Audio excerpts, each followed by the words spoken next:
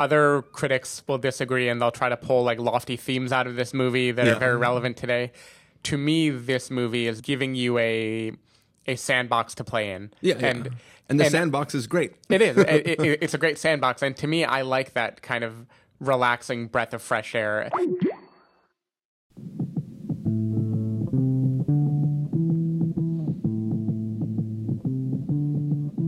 I've lost all of my pride. I've been to Paris. Hello, everybody, and welcome to the Spoiler Warning Podcast. This is review number 496 with a review of Isle of Dogs. I'm Christopher Schnese. And I'm Stephen Miller. And if you're joining us for the first time, the Spoiler Warning Podcast is a weekly film review program. Each week in the show, we're going to dive in, debate, discuss, and argue over the latest film releases coming to a theater near you. This week, Stephen was away. We're thinking about trying to bring you a review of Isle of Dogs and a review of Pacific Rim Uprising. But we only got to do one thing this week, and it was we prioritized Isle of Dogs. Yep. So you won't be getting a review of Pacific Rim Uprising. Unless Chris wants to give a 30-second review right now. It was big and dumb, and I had fun with it. Well done. So it was exactly what the trailer promised. Oh yeah, I mean it's I was war ready going in, and I was war ready going out. It was, I mean it's yeah. Put it this way, some of my biggest criticisms of the film relate to like the way they portray piloting Jaegers on the inside. So okay, it's like one of those things. So where, like, nobody wants to listen to Chris right now. Yeah. So it's one of those things where like it was dumb enough that the real things I complained about were like little stylish ways they presented the story. Mm-hmm. But that's not important. We're here to talk about Isle of Dogs. In the film Isle of Dogs, there is a family lineage that is very fond of cats and very anti-dogs. So let's start this episode off. Stephen and I, both you and I, do not have pets at this moment in time. Nope. So we are not pet people. But if you had to be a pet person and your choice was cat versus dog, would you pick a dog or would you pick a cat? Absolutely, I would pick a dog. Not even a question. I grew up with dogs. I grew up with cats too, but does anyone really grow up with cats? Like, you grow up kind of near cats. Cat adjacent. I grew up with dogs as a child. They're the best. Like, they love you. They're happy when you're around. They come when you call them. They're great. They're the perfect pet. Now, as an adult, would I prefer to have a dog or a cat in my current lifestyle? Probably a cat, because a dog loves me, it's probably going to be sad when I don't show up for 4 days. Cat's not going to care. Cat's going to own the house. Cat's going to do all the work. What about you? I would say, like, I'm just not a pet person in general. I mean, I grew up also with dogs in my family, so I'm used to having dogs. When I go back and visit my folks and I like sleep on their couch, I'm usually sleeping on the couch with like 4 dogs, half on top of me and half sitting exactly where I was going to lay down, but I got up to go to the bathroom, and now it's like 2 a.m, and the dog will not move, and if I try to move it, it growls at me. So that's my relationship with dogs. Dogs are nice, but I think they're kind of big, dumb, and clumsy. Even small dogs are sort of just loud. They're as loud as the other dogs are big and dumb and clumsy. And I think that a cat is like, the cat is sort of the perfect animal in that by the time I'm tired of petting it, it's probably already been tired of being pet and just sort of goes away. So the cat doesn't demand anything of you. Yeah, exactly. Now I have to ask, are the dogs that you share your dog bed with, are they big dogs or are they little dogs? They are 2 little dogs, a medium-sized old dog and a large dog. Okay, so you have a good sample of all of them. Yeah, exactly. But yeah, so I mean, I'm neither, but I guess if I, gun to my head, had to buy one of the 2 animals today, I would probably pick a cat. All right, give me all the leftover dogs. But yeah, so without further ado, what do you say we get into a review of Isle of Dogs? Let's do it. All right, we're going to take a listen to the trailer for Isle of Dogs and then come back and give you that review.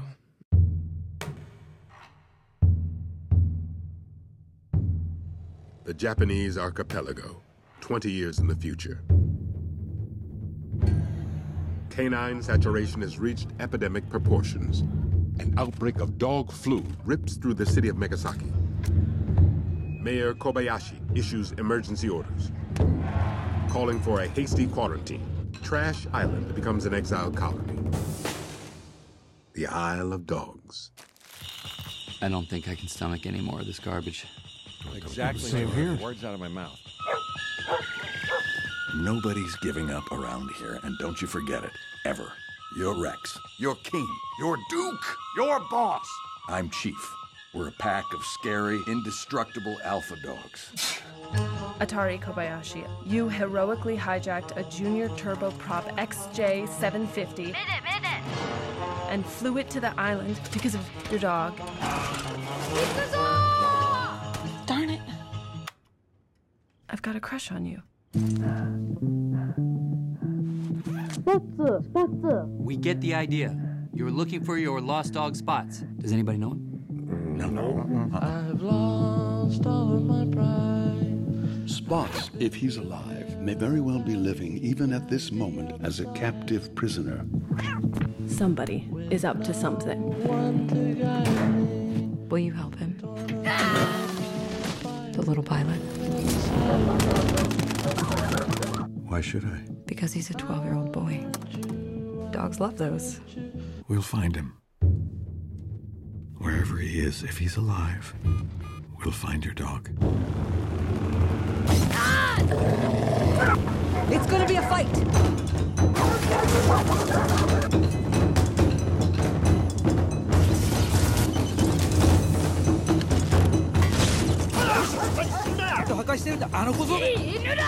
I wish somebody spoke his language.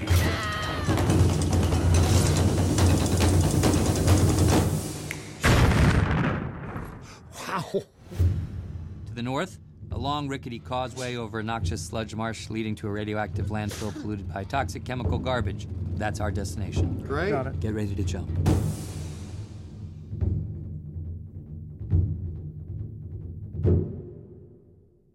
All right, so the film Isle of Dogs is a stop-motion film from Wes Anderson, and basically in the story, this crazy virus of like 4 different things is kind of ravaging the already overgrown population of dogs, and essentially the ruling family who's in charge of like the government exiles all of the dogs to Trash Island and puts them away so that like they can be free from these nasty dogs everywhere. And a young boy steals a plane, flies it over to Trash Island to try to find his dog, which was also exiled as the first dog in this exiling process. And we are watching a film told from the perspectives of the dogs, and as they sort of interact with and find this child and potentially try to help him find his lost dog Spots. Stephen Miller, what did you think of this film? So listeners of the podcast, it should come to no surprise that I love this movie. I am a big Wes Anderson fan. I think he has not, for my money, ever made a bad movie, and I have trouble even thinking of movies that I haven't explicitly enjoyed. Even the ones that typically get a little bit less love, like Darjeeling Limited or The Life Aquatic. I'm nothing but love for those movies. I love his singular vision. I love the way that he makes movies that feel like a bunch of actors playing dress up, right? Like a traveling band of people performing like a new play every year, every 2 years. They all are having a blast. They all know each other, and he is just meticulously constructing this world that is it is not a realistic world, but it is like his universe is almost a shared universe. Like there's so many tonal things that are consistent in his movies. It's just fun. It's just a joy, I think, to watch him do what he does. And I think while Fantastic Mr. Fox was certainly, I loved that movie. It wasn't like the peak of Wes Anderson for me. I've always liked his live action films just a bit more. They just, I don't know, they strike me the right way. But what I loved about Fantastic Mr. Fox was the gorgeous visuals. I mean, I think I've never met a person who watched that movie and walked away and thought, meh, whatever. That was fine. Like, it is so like striking. I think the podcast was going on back then, and I feel like I had it in my top 5 that year. I think you did.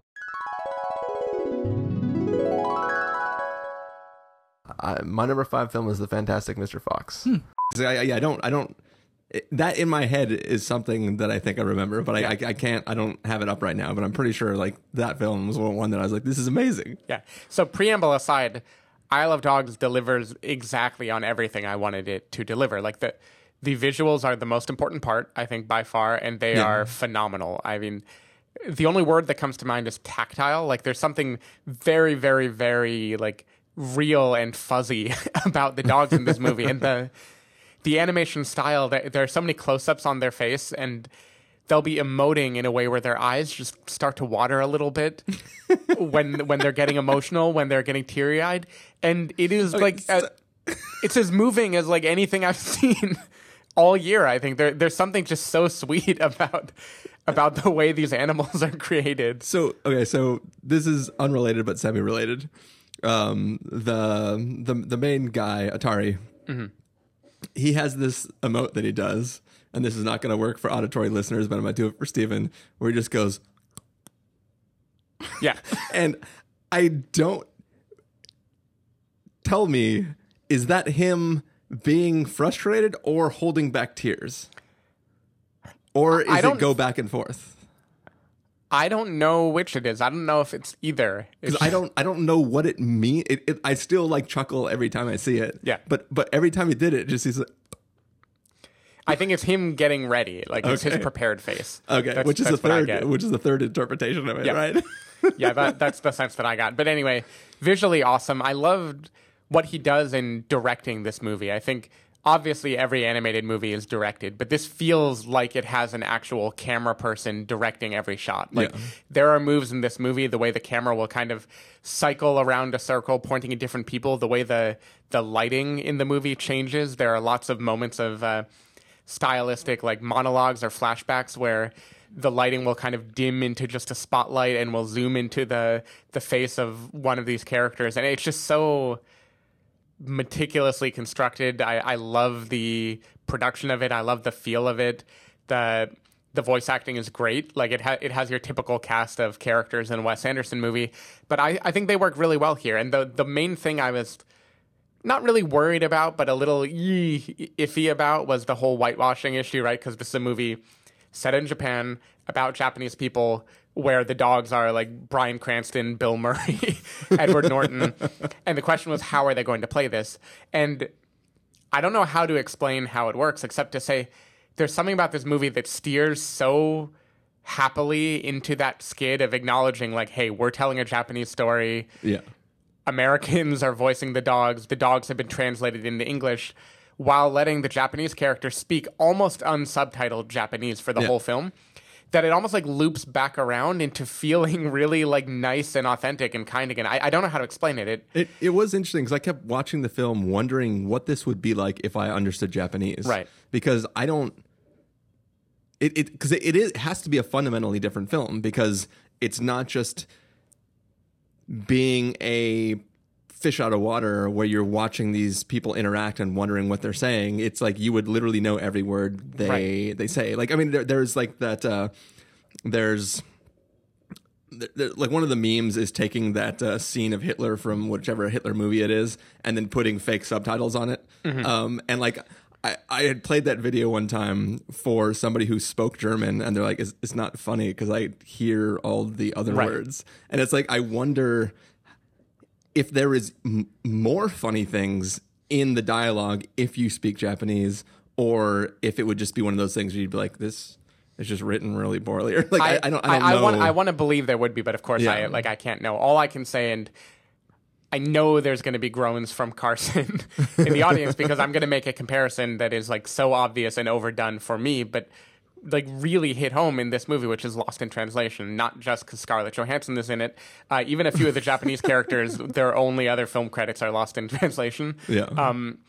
But this has that fish out of water feeling. Like the fact that they aren't subtitling and the film is just putting you in the middle of this world, which from my obviously limited white person, doesn't speak a word of Japanese vantage point, as someone who's been to Japan like 8 times, it feels authentic. Like it feels a lot like being in a business meeting with a bunch of people only speaking Japanese feels like. And I just thought it really captured that in a way that wasn't like, it wasn't making fun of it, like, except to the degree that it's homaging Japanese film and Japanese culture. So there's like some things that are clearly homaging anime and homaging samurai stuff. But I think like in a very tiny way, it never felt like a caricature. Like it just felt like, what does it feel like to be thrust in a world that is different from ours, and we're watching this like story unfold without ever quite having a foothold in it. And I like that a lot. I thought there was a cool disorientation that it does that just gets you in the fantasy is the wrong word, but it gets you in the mindset of like,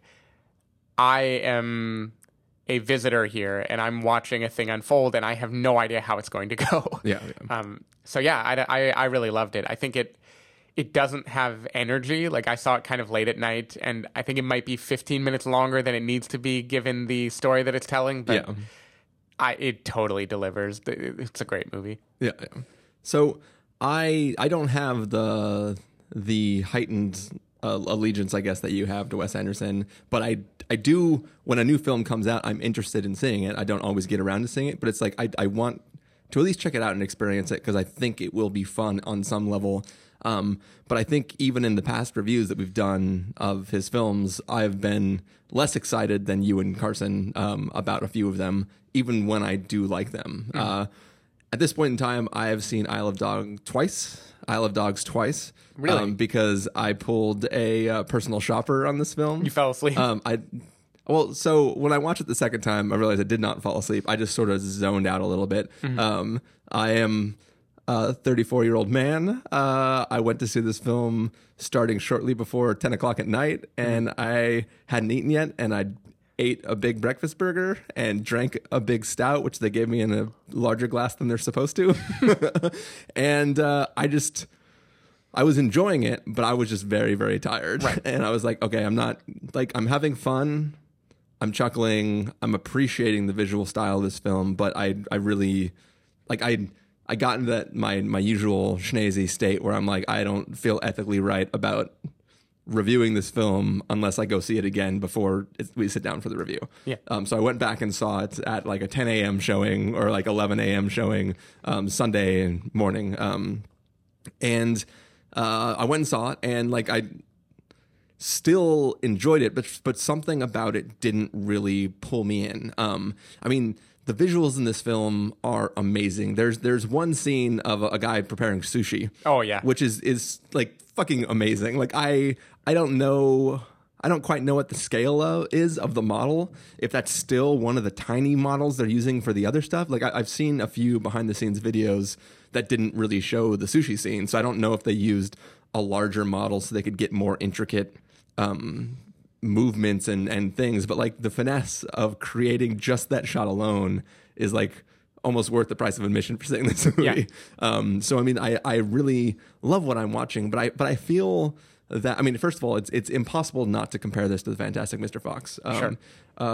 Not just because it's Wes Anderson making a stop motion film with animals, but also that was also a story about some sort of family that governed an organization who was anti-animal, who was trying to do shady things, and the lead characters had to like out clever them and try to like free themselves, right? Like it's a very similar story, just set in a different location with different bad Not guys. to mention Peter Rabbit kind of, stole this story's thunder. I think we can all agree. Yeah, a little bit. But this movie really needed Domhnall Gleeson. Sorry, Donald Gleeson. I forgot how to really pronounce it. But anyways, I first of all, I know Carson's yelling at me right now. I'm going to get texts in the morning after I release this episode where he's just going to be fucking schnazy. But yeah, it was just Fantastic Mr. Fox had so much energy and was so witty, so quick with like jokes every minute.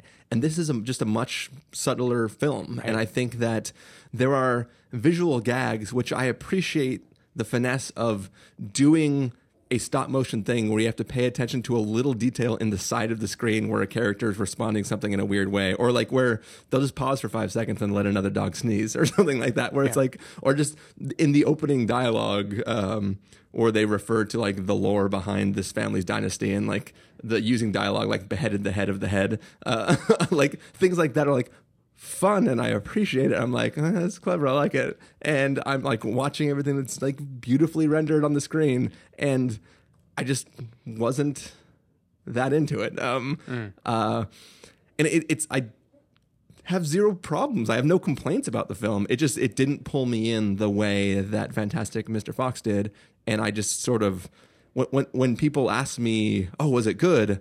I like I almost don't want them to continue asking me about it because I don't want to make it sound like I go, it wasn't not good. Like I just, it didn't pull me in, and I can't escape that. I mean, I saw it twice, Right. and it still didn't pull me in, but I had fun with it, and I appreciate what it's doing. I just don't think that, like, it feels exactly the description you gave, which is a filmmaker with a cast of people that he likes and they like doing his stuff and him doing his usual thing. And it just, there's nothing heightened about it. This film doesn't scream, I needed to be made or I have a point to make. It's just, yeah, we had a couple years. Well, and I don't disagree with that, of course. Like, Yeah. like I think this is not a movie with urgency. Like, I know other critics will disagree and they'll try to pull like lofty themes out of this movie that are very relevant today. It's fine to read it that way. I'm sure there's an interesting take you can get there. To me, this movie is not trying to do anything, and it's just giving you a sandbox to play in. Yeah, and the sandbox is great. It is. It's a great sandbox, and to me, I like that kind of relaxing breath of fresh air. A big point of comparison for me that I just thought of was Don Hertzfeldt, the animator. I think a lot of his films, at least lately, like not only the Emily Prime ones, I'm blanking on the names right now. The World of Tomorrow. The World of Tomorrow and World of Tomorrow Part 2. But then also he had a 3-part series of It's Such a Beautiful Day. And these are all, he started with his kind of manic comedy that was very outrageous and like very broadly done. And then he switched to this kind of playing with louds and quiets and highs and lows where a thing will suddenly happen that is very bizarre.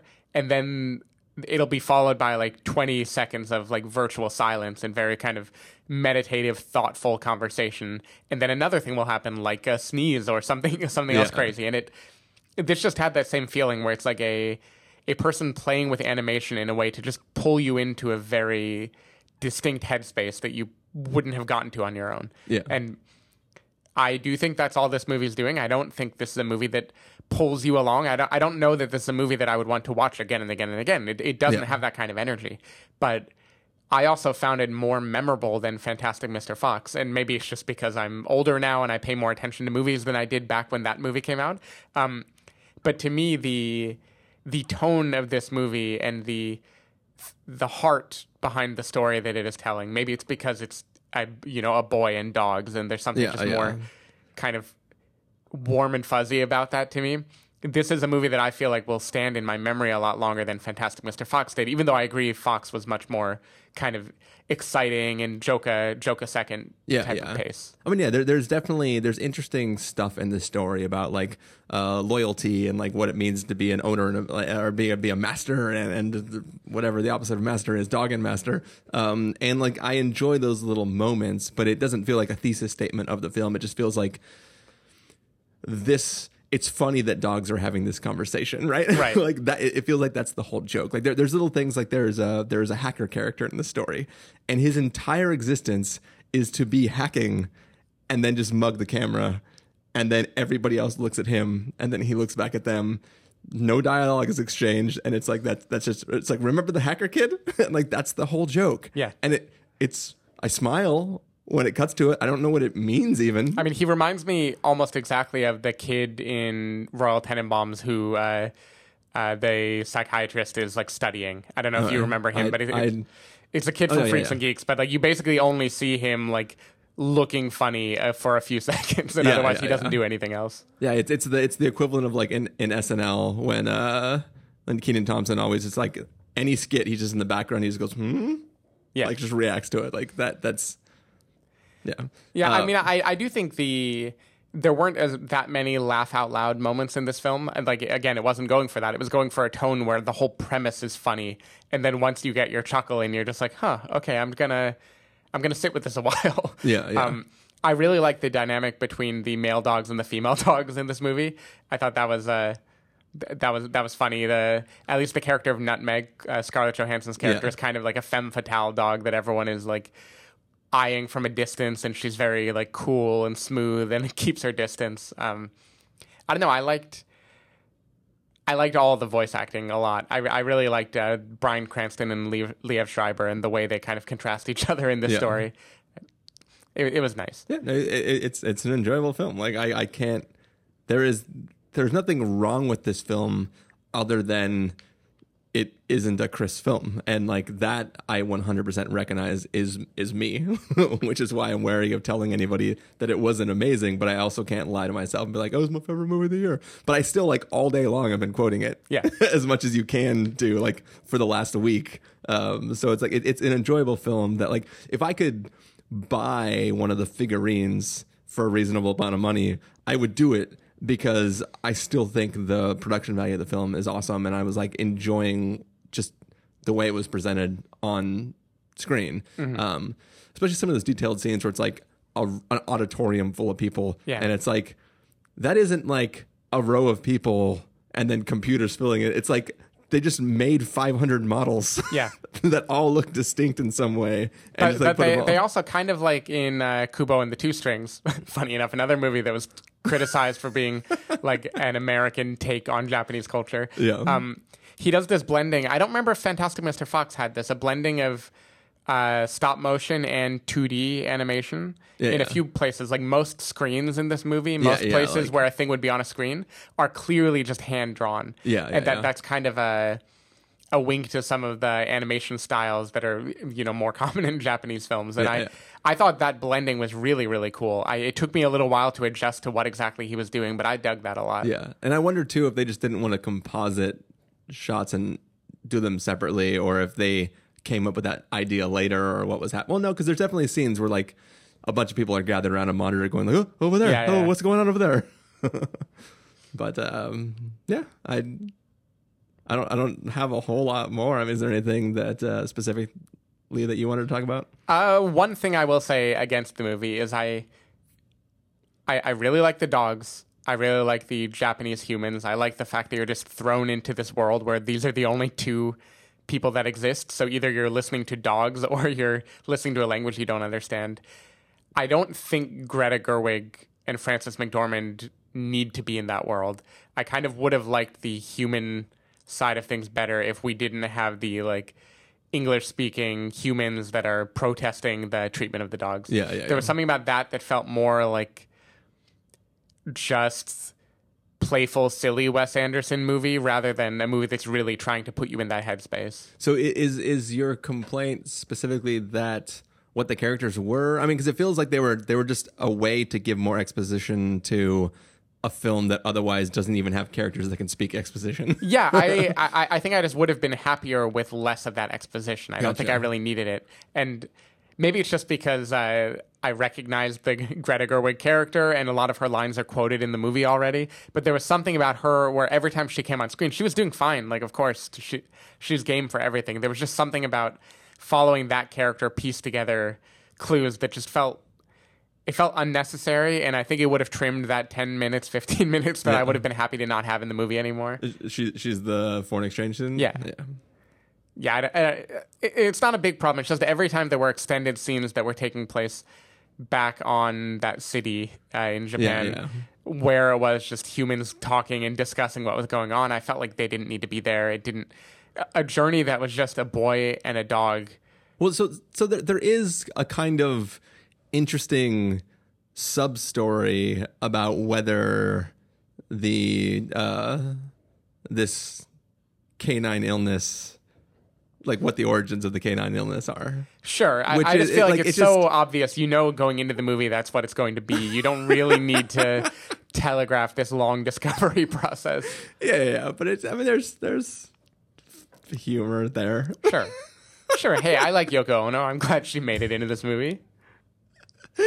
Not a spoiler because they announced it in the opening credits. I have it? Anyway, just a minor complaint. Not for any sort of like ethical whitewashing, whatever. Just tonally, I really liked it when you were just either because Trash Island, it isn't just that you are with dogs and being the only people who speak English. It's because it's like a wasteland. Like it's mostly empty. There's a lot of silence, a lot of like nothingness. It's very meditative. The scenes of them walking through this journey are very much just like slow extended takes of people walking. It almost... No, I'm not going to throw out another comparison. It basically felt like a thing that is just You were going to plaintive. say like Patterson or anything like that. Maybe, a little bit of Patterson. No, what's the Gael Garcia Bernal movie about the couple that get in a fight? Oh, Loneliest Planet? The Loneliest Planet, yeah. It had a little bit of that feeling too, where it loved its scenery enough that it was willing to just zoom out and let you watch it for a while. So you're saying halfway through the movie something happens and you go, okay, I get the whole movie. I can stop watching it now. Oh, zing! Oh, zing! burn. Zing! Anyway, that contrast with the kind of loud craziness of a big announcement happening in a town hall meeting in the city, that contrast I like a lot, along with the chaos of not knowing Japanese and rarely seeing subtitles. And the whole Tracy subplot just doesn't like fit in that to me the same way. Yeah, it was interesting that they chose to have, I guess for some reason, the United States is covering the events that are happening there, because that's why the translator is broadcasting on television for some. But it seemed like there was no other country who was present. I guess the U.S. exports dogs to Japan. I don't understand. I have no idea. I have no idea the rationale for that. The thing is, I'm fine with that being a conceit to get things into English. It's just there was almost nothing that was said there that I felt like I had to get. That was when some of the more like obvious jokiness happened, rather than what I thought was a more fun jokiness of look at this world I've created. You're gonna live in it, and you're not gonna have a clue what's going on. Yeah. There are like there are silly dumb jokes that like are just great, but they're dumb and they're only great because they're dumb. I'm gonna say one and then just bleep it out, just because I mean no one's gonna care if I say this, but I want to say it to you so you know what I'm talking about. Like there's a part at the end of the film where he it's the dumbest thing. Oh, that was great. It's so dumb, but I loved it. Like, and both times I was like, that's silly. I mean, this is true of all Wes Anderson movies, but there's definitely a thing about recapturing childhood here where this story builds up and then just like quickly resolves itself in the way that a kid telling a story might happen, right? Where they decide to devote a long portion of time to something that might seem completely separate, like getting a bath, maybe. And then when they need to tidy it up at the end, it's like, boom, and then that happened, then that happened, then that happened, and it's done. Yeah, there's at least one of the flashbacks. Like, so we get a series of flashbacks that are important to the story. And there's at least one where I'm like, we just flashbacked for no reason. Like, we got no new information. It was just like, I randomly wanted to tell this other story for a moment. And I'm fine with it. Yeah, no, like, it wasn't a complaint. I was just, it's one of those things where it's like, you're just being too clever with your movie. I think the MVP of this movie, and it would be a spoiler to even say why, but I think Tilda Swinton's character of the Oracle has some of the best gags in the movie from a conceptual standpoint. I dug it. I like that. Yeah. It almost justifies all of the English television broadcasts that are going on. Yeah. Literally justifies it. Well, anyway, should we get to our verdicts for this film? Yeah, but one quick question first without going into spoilers. Can Atari understand the dogs? So, okay. I know you can't exposit on this without spoilers, but there's a scene toward the very end that would suggest he can, and the rest of the movie suggests he can. There's... We'll establish something that's not quite a spoiler. It's less important, but essentially... The family is well off and high up in something, and they need security. And they establish that family will get security dogs, and the security dogs wear headsets, and the humans wear headsets, so they can issue commands over space, I guess. But they can also like sub-vocalize the commands. But it's not clear because the dogs clearly don't understand Japanese for most of the film, at least these feral dogs, but it's established also that they've only been on... I believe this one particular well-trained, very good boy understands Japanese. Yeah, he should be able to understand it. But like other dogs that might be adjacent to him weren't trained to understand Japanese, right? Sure. But like it's like all these dogs on this island, and presumably, if your dogs are smart and they've lived with families for long times, they should at least be able to pick up some words besides sito and biscuito. Yeah. So it's kind of like one of those things where it's like, okay, clearly you're not supposed to understand it, and like dogs literally say to the audience like where somebody understood his language, but these intercoms are there, right? So it's like dogs should understand, but is it one of those things where it's like the dogs are emotionally able to empathize enough with the human counterparts to do the right thing? Yeah. Like, I know what they want now. I will do the thing that they want. That's what I got out of it. Yeah. Okay. We solved it. We solved it. But okay, so going back to it, the idea of the headsets. Let's pretend like the dog's super well trained and it understands Japanese. It has a microphone so it can talk back to the humans. Yeah. The humans can't understand dog. There's no universe in which the humans will be able to understand dog. But I would argue there's a scene toward the end of this movie where a human seems to understand a dog. Or at least the human suddenly agrees to a plan that involves traveling for very specific reasons. Does it involve pantomiming also? Well, no, but he's drawn in sand. Okay. Maybe I fell asleep for that part. I don't know. We'll finish that conversation off air. Mm-hmm. But for now, let's just get to our verdicts for the film. Stephen Miller, if you're going to give this a must-see, recommend with a caveat, wait for rental, pass with a caveat, or must avoid, what would you give it?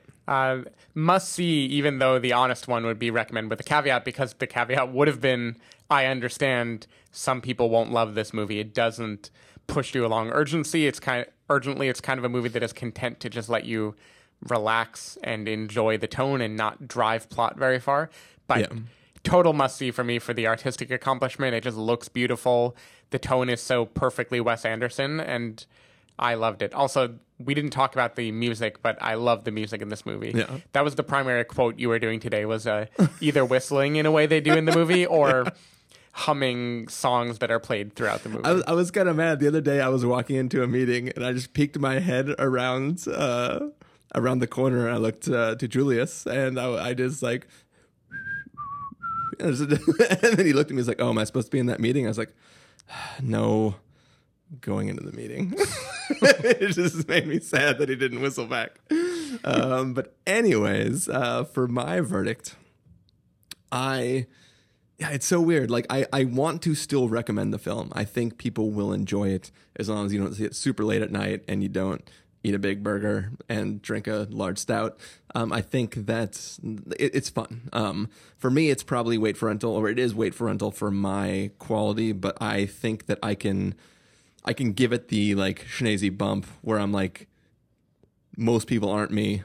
Go see the movie, you'll have fun. The only other people that I know who've seen the film all really liked it, and when I was like stating my lukewarmness in the film, they thought I was crazy. Yep. So I think that it's at least a recommend with a caveat. So I'm giving you my scale. I'll take it. All right. Well, there you have it. That is our review of Isle of Dogs. Not I Love Dogs, but Isle of Dogs. Stephen Miller, if people want to find you throughout the week, where can they do that? If people want to find me, they can go to twitter.com/sdavidmiller or sdavidmiller.com. People can find me at ChristopherInRealLife.com or Twitter.com/ChristopherIRL. You can find the podcast over at thespoilerwarning.com, where you can get a bunch of the back episodes of the show. You can subscribe to us on Overcast, Stitcher now, Apple Podcasts, and wherever podcasts are found and downloaded. Give us some of that Stitcher money. But yeah, we just recently added ourselves to Stitcher, so enjoy it if that's where you listen to your podcast. Yeah, if you want to figure out when these episodes go live, besides notifications from all those apps, you can follow us at twitter.com/spoilerwarning or like us at facebook.com/thespoilerwarning. If you want to get a hold of us directly, you can send an email to fans@thespoilerwarning.com, or you can use the contact form on our site. Music for this episode will come from the soundtrack that we were just mentioning from Isle of Dogs, so hopefully you're enjoying that sweet, sweet song that is playing right now, which I cannot get out of my head. Nope. And I just in my head hum to myself as I walk to the office in the morning and then back home at night. Yeah, it isn't Royal Tenenbaum's level of like earwormy, but it's pretty close. It's not earwormy, but it just has that tone, that like not tone, like the emotional feeling that it generates is just like, yeah. But so I would argue that is the whole movie, though. Yeah, true. Anyway. But yeah, thank you for listening.